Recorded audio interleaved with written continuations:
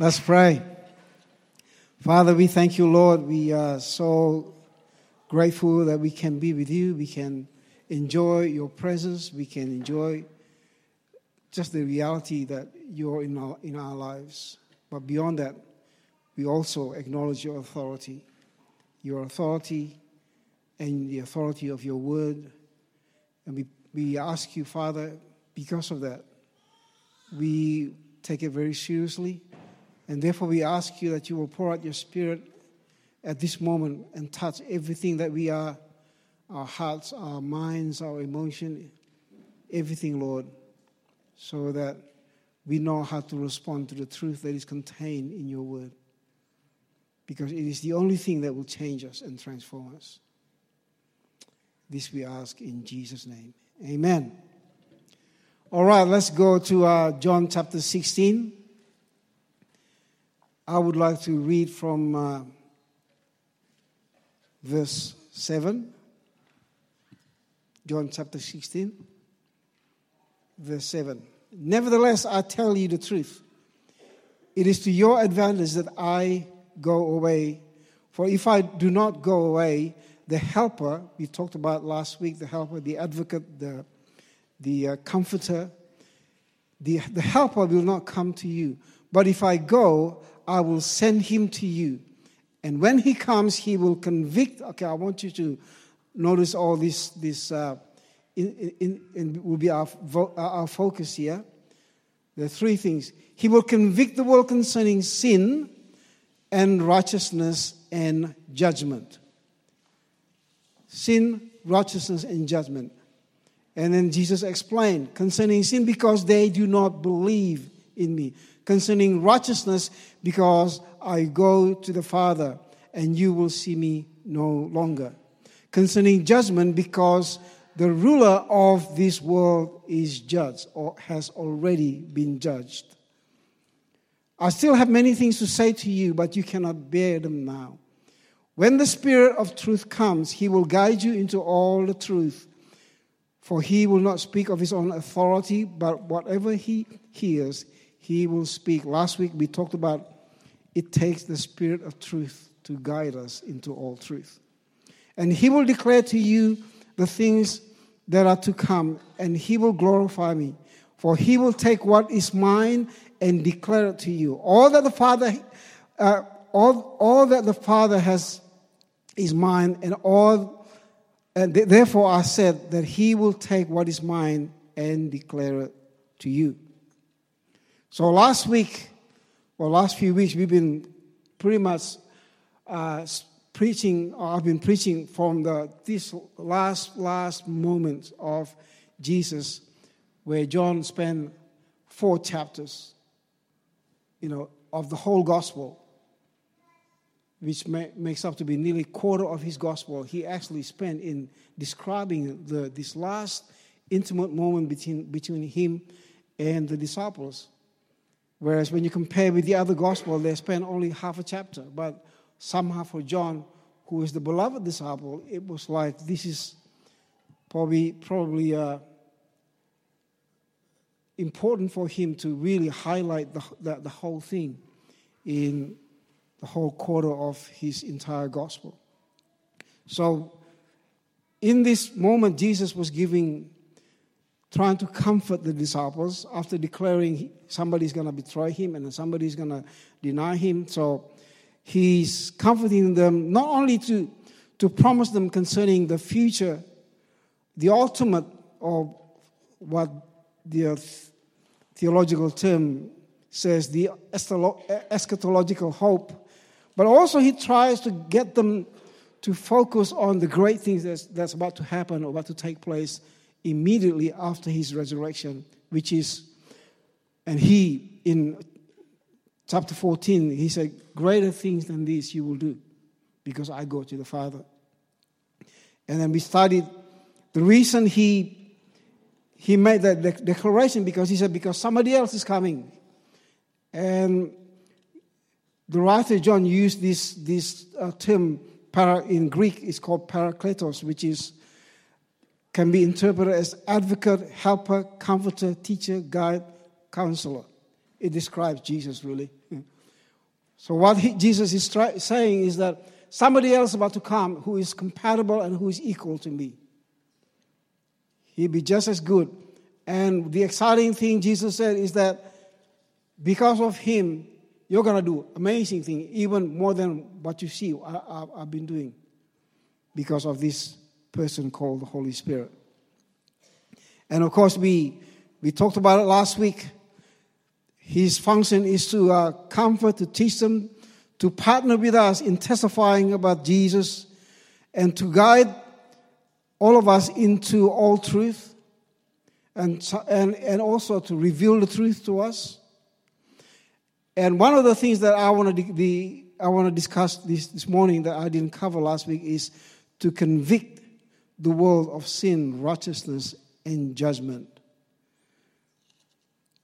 And it's before I say anything, just think, just meditate on this, because Jesus promised that He will be with you and in you forever. Wow! Just think, the Creator of the whole of the universe had decided to make our hearts His dwelling place. I mean, that is a mind-boggling truth. The Creator of the universe decided and made a choice to make your heart, my heart, as His dwelling place. He does a lot of things, but this part, my title this morning is Holy Spirit as the Convictor. I don't know the such thing of the word, but He brings conviction. He brings conviction. And I think I need to focus on this. This is very important. Number one, it says in verse 10, He will convict the world concerning righteousness. Righteousness, the right word for in the right context, or the biblical understanding of righteousness, means it's in the legal term. It's right standing with God. So if you want to, every time you read righteousness in the New Testament language, it's right standing with God. Early in the ministry of Jesus talked about this righteousness. When in the Sermon on the Mount, which is one of the biggest sermons of Jesus, covered by Matthew, beginning with the Beatitudes, when Jesus said, "Blessed are those who hunger and thirst for righteousness." That's the kind of, Jesus started to introduce a kind of righteousness. And in that teaching, it's interesting because Jesus didn't celebrate the righteous, but He celebrated those who hunger and thirst for righteousness. What kind of righteousness? And Jesus, in that same sermon, in verse 20, Jesus described the kind of righteousness, but it is not. He said, if your righteousness does not exceed that of the Pharisees, you will not inherit the kingdom of heaven. Like, you got to be kidding me? Those guys follow the law to the dot, like to the letter. They memorize the Old Testament. Jesus said, if your righteousness does not exceed that kind of righteousness, you will not see the kingdom of heaven. And among those Pharisees, there's a young Pharisee called Paul, the Apostle Paul, where after meeting Jesus, this is what he wrote in Philippians chapter 3, verse 7. He said, Philippians chapter 3, but I'm going to read from verse 6. As to zeal, I'm a persecutor of the church. As to righteousness under the law, I am blameless. This is what Paul said. A Pharisee, after meeting Jesus. What is more, I consider everything a loss because of the surpassing worth of knowing Christ, Jesus, my Lord. For whose sake I have lost all things, I consider them as rubbish, garbage, that I may gain Christ and be found in Him, not having a righteousness of my own. Isn't that great? but righteousness that comes from God, from Christ. And then in his theological, if I can say, thesis in Romans chapter 3, verse 21, he said, this kind of righteousness, Romans 3, verse 21, this kind of righteousness has come apart from the works of the law. It's a righteousness by faith. That's the good news. So that's the kind of righteousness Jesus is talking about. Righteousness by faith. In verse 22, this righteousness is given through faith in Jesus Christ to all who believe. And here's the thing. Doesn't matter what we do, all those things means nothing. It's our faith in Jesus. That's why as we read the Gospel of John from chapter 13, 14, 15, 16, the key word Jesus says, you believe in God, just believe in me. You believe in God, just believe in me. Thomas said, we don't know the way. I am the way. Believe in me. Philip said, we don't know the Father. I am in the Father and the Father is in me. Just believe in me.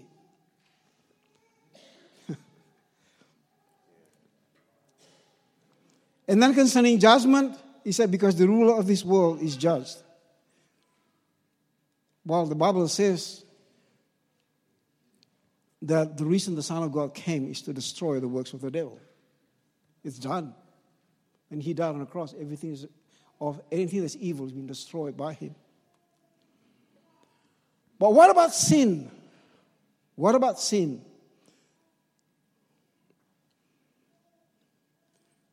He said, it's interesting, this idea, Jesus said, well, just believe in me. He said, he's going to convict the world of sin. Why? Because they do not believe in me. Isn't that interesting? But it's the work of the Holy Spirit to convict the world. And guess what? The first time in the history of the world, God poured out His Spirit. We read it in the book of Acts, chapter 2. Bang! Peter preached a sermon. There's been many sermons maybe before that, but for the first time, Peter preached the sermon, and at the outpouring of the Holy Spirit, the first thing that happened in people's heart was, what must we do to be saved? It's like the conviction of the Holy Spirit came upon many people, 3,000 on that day. The conviction of the Holy Spirit came. They turned to Jesus, believing in Jesus. So it is about believing in Jesus. Now, I had a conversation, I can't remember who it was, somebody last week. This idea of Jesus is the only way Jesus, we have to believe in Him. What about the people like they've never heard the gospel? People like the Aztecs and the people in the Amazon and all other people that never heard the gospel. It's a good question. And it's a difficult one, but it's a good one. I can't say my opinion, but I can only say what the Bible says. The only thing, scripture that I can find is that when Jesus healed this man born blind, and he came to Jesus, and then because Jesus disappeared after healing the man, and then later on he came, and then Jesus said, no, so you're healed now. And then Jesus asked him, just believe in the Son of Man. Once again, just believe. And then the man asked, who is this Son of Man that I may believe? And Jesus said, I'm the one speaking to you, is that Son of Man. And it says that the guy believed. And then, of course, the Pharisees, once again, weren't happy about it. So, and then Jesus said in John chapter 9, verse 39, He said, for judgment I came into this world, that those who do not see may see, and those who see may become blind. Listen to this. And verse 40, some of the Pharisees near him heard these things and said to him, "Are we also blind? Are you referring that we are blind?" Now listen to what Jesus said in verse 41. Jesus said to them, "If you were blind, you would have no guilt. But now you say you see, your guilt remains." And in John 15, verse 22 and 24, John 15, verse 22 and 24, this is what Jesus said. "If I had not come and spoken to them concerning the Pharisees, they would not be guilty of sin, but now they have no excuse of their sin.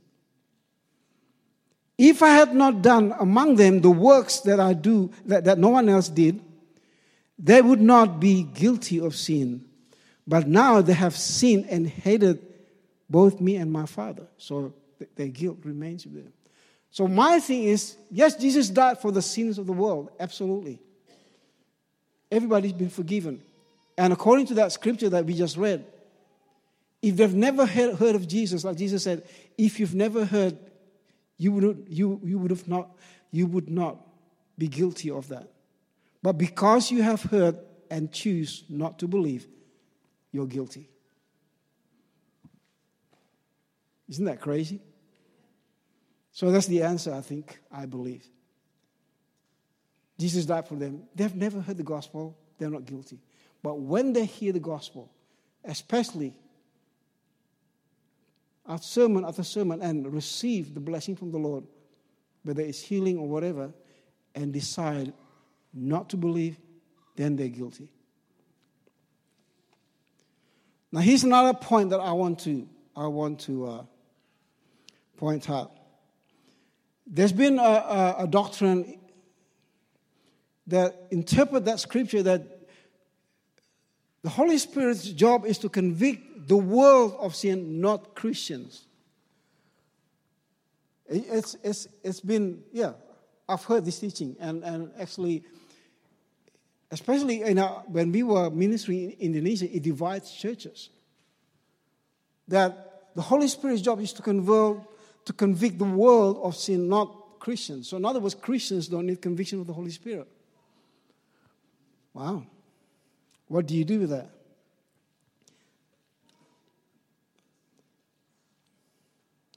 Let's just look at this word called conviction, or to convict.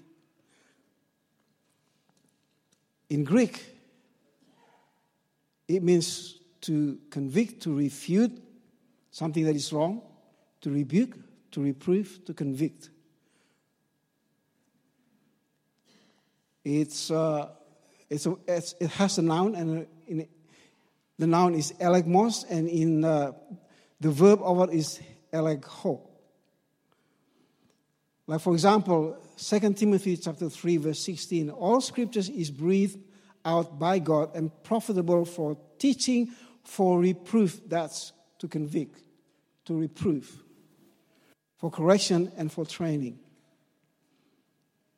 And of course, Hebrews chapter 11, verse 1, faith is the conviction, is the assurance. So it got two meanings. But let's look at the verb. Hebrews chapter 12, you can write this down. Hebrews chapter 12, verse 5. Have you completely forgotten this word of encouragement that addresses you as a father addresses his son? It says, my son, do not make light the Lord's discipline, and do not lose heart when he rebukes you, when he elegho you, when he rebukes you, when he convicts you. The writer of the book of Hebrews was not talking to the world. He was talking to the Christians. He said, like a father, discipline his children. And in Revelation, about 4 references at least, when the revelation of Jesus appeared and gave word to John. He said, speak to all these churches, and about 4 of them, I'm going to read one of them. He said, those whom I love, I rebuke and discipline. I rebuke as in I convict. He's talking about the church here, not to the world.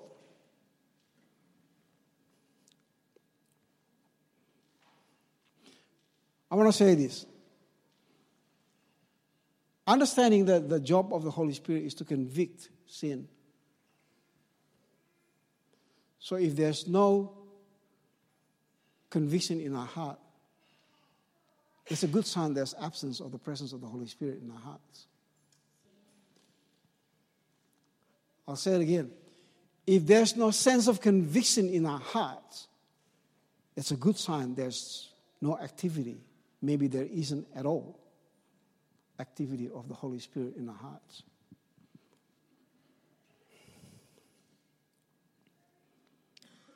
So to say that the Holy Spirit doesn't convict sins or doesn't convict Christians is the same thing as saying Christians don't need to repent.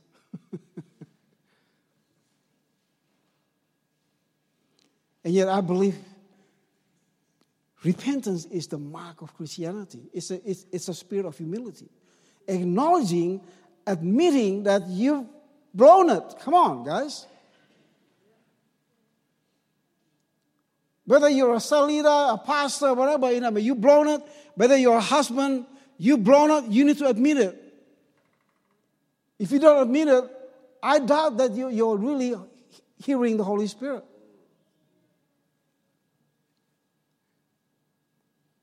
I've seen Christians repeating the same stupid mistake over and over and over and over again. You know what? Because they never repent. Whatever we fail to repent, we will re-offend. That's the way it is.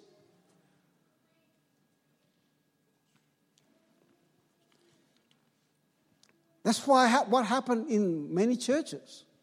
I'm not going to say what denomination, but things happen underneath because nobody holds anyone accountable for anything. I'm talking about hierarchy of the church. Sexual abuse, child abuse, because nobody holds anybody accountable because people have the position, have the form of godliness, but no power whatsoever, like Paul said. Because there's no conviction of the Holy Spirit.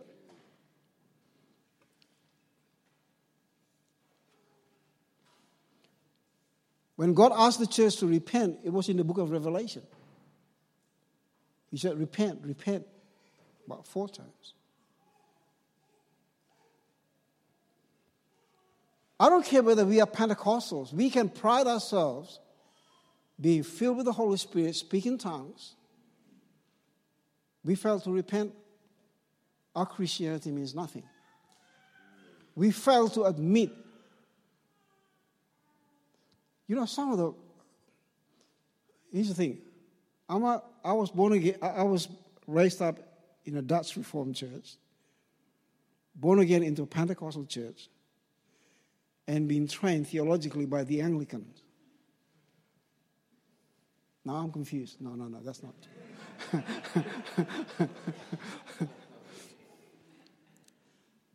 But I saw people, because I was invited to talk about the, by Ridley Bible College, about the future of Ridley Bible College. As a pastor, they invited me. And they asked me, because they got this online course and all those things. I said, whatever you do, as good as online technology and all those things. But I said, let me say this. I went to Ridley Bible College. I was impacted by individuals.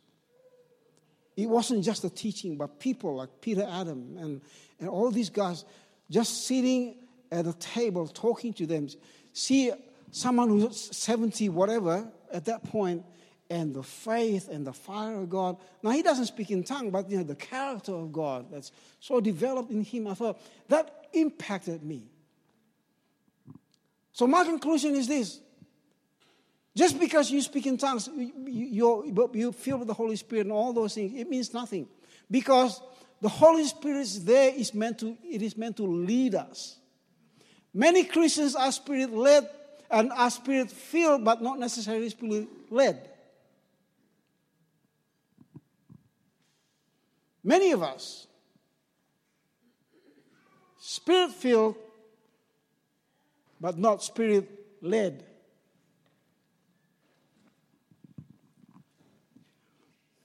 So what do we do with the Holy Spirit? What do we do? Paul said in Ephesians chapter 4, verse 30. He said, do not grieve the Holy Spirit. Ephesians 4, verse 30. Do not grieve the Holy Spirit, with whom you were sealed for the day of the ultimate redemption. How do you do that? Continue to read verse 31. Get rid of all bitterness, rage, anger, brawling, slander. Everybody say slander? Okay. Along with every form of malice. You know, we focus on a lot of other sins, but actually, Paul said, when you grieve the Holy Spirit by actually doing all this stuff. Bitterness, rage, anger, brawling, slander, or gossiping.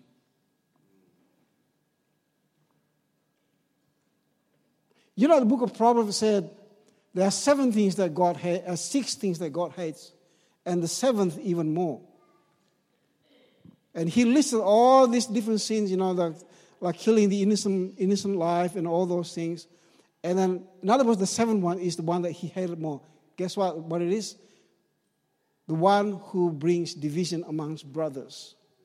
Wow. That's crazy.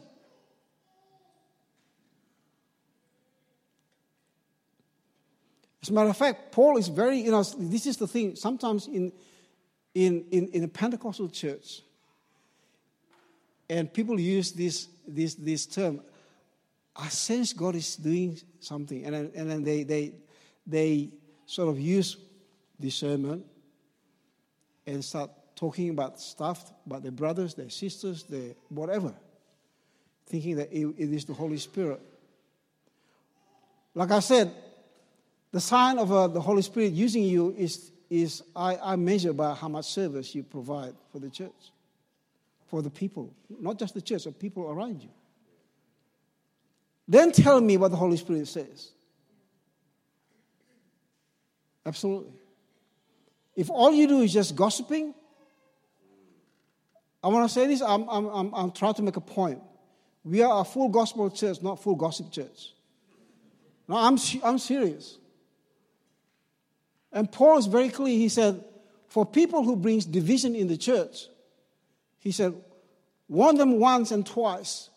After that, you know what Paul said? Have nothing to do with them. Wow.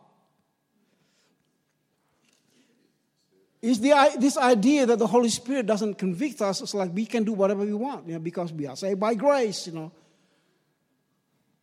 But the Bible says, don't grieve the Holy Spirit. Every time you tear your brother down, or you do something to your children or to your wife, you know, okay, Holy Spirit, where am I in this thing? It begins with the home. Like, you know, I do that with my wife. I'm probably, let me just be honest with you. I'm a proud Ambonese. From Indonesia, the Ambonese are very prideful. I had that. I still have that. And the way I deal with that is I repent every time and try to do better. And guess what? It's not enough to repent to God. Repent to people close to you. In this case, my wife.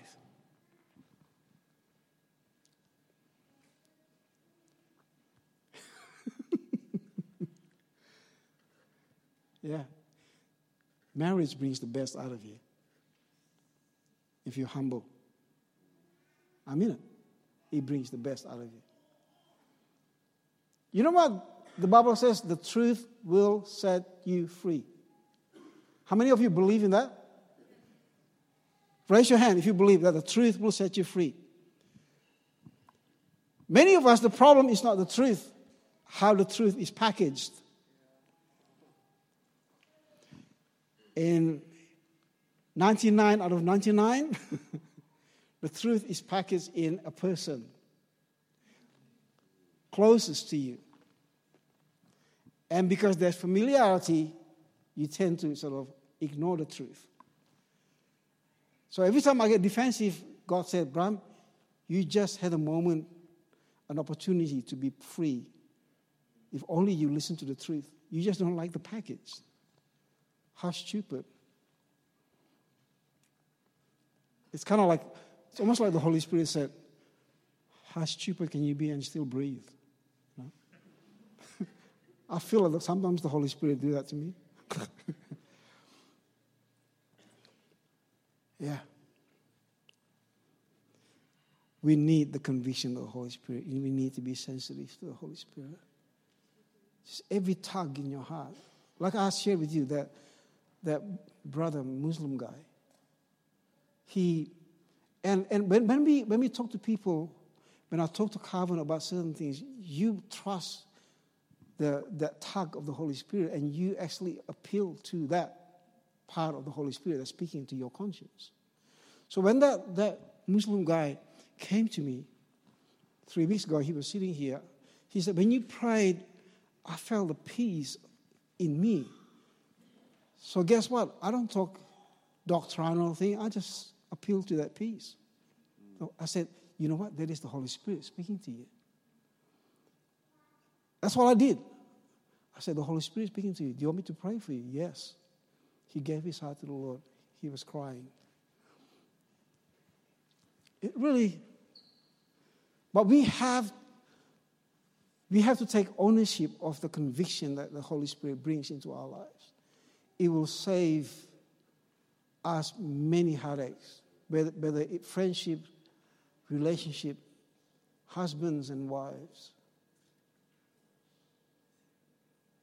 Just say, Holy Spirit, really, I will say, whenever Di and I, Di will say something and I get defensive, I say, Lord, I'm sorry. It's just, and Di said, I'm sorry, I'm too intense. I said, no, I'm the jerk, not you.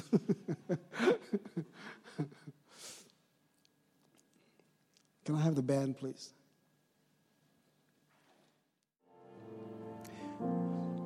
The Holy Spirit, the Bible describes the Holy Spirit also as fire.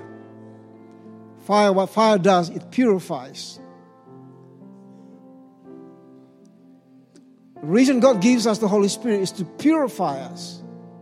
But we have to be totally led by the Holy Spirit.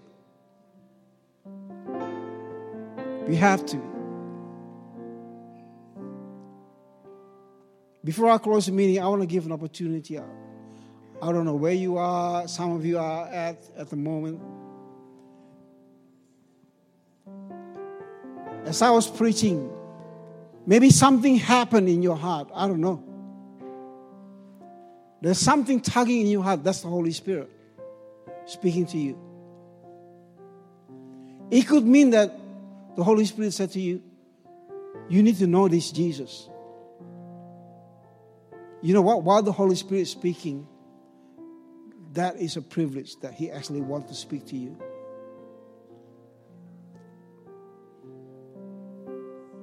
At the point of hearing about Jesus, make the right choice. Especially when the Holy Spirit is speaking. Maybe the Holy Spirit says, you need Jesus. And if you're that person, you say, Bram, I don't know Jesus. I want you to just come to the front. We're going to pray for you. I'm going to pray for many people this morning. We're going to open the altar. You can just come to this point. Some of you, yeah, that's awesome. Thank you, Jesus. If you don't know Jesus, as I was preaching, you feel a tug from the Holy Spirit.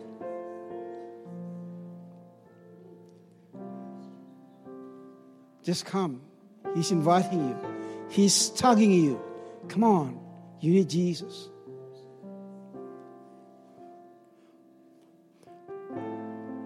Often people say, that man that was crucified next to Jesus, the last moment he received Jesus.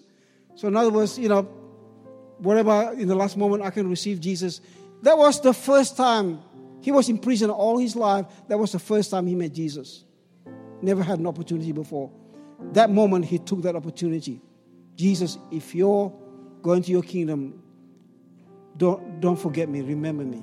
That was the first time, first opportunity. I want to say this, every time you delay, it's like, maybe not today. You know what you're doing? You're training yourself to be hardened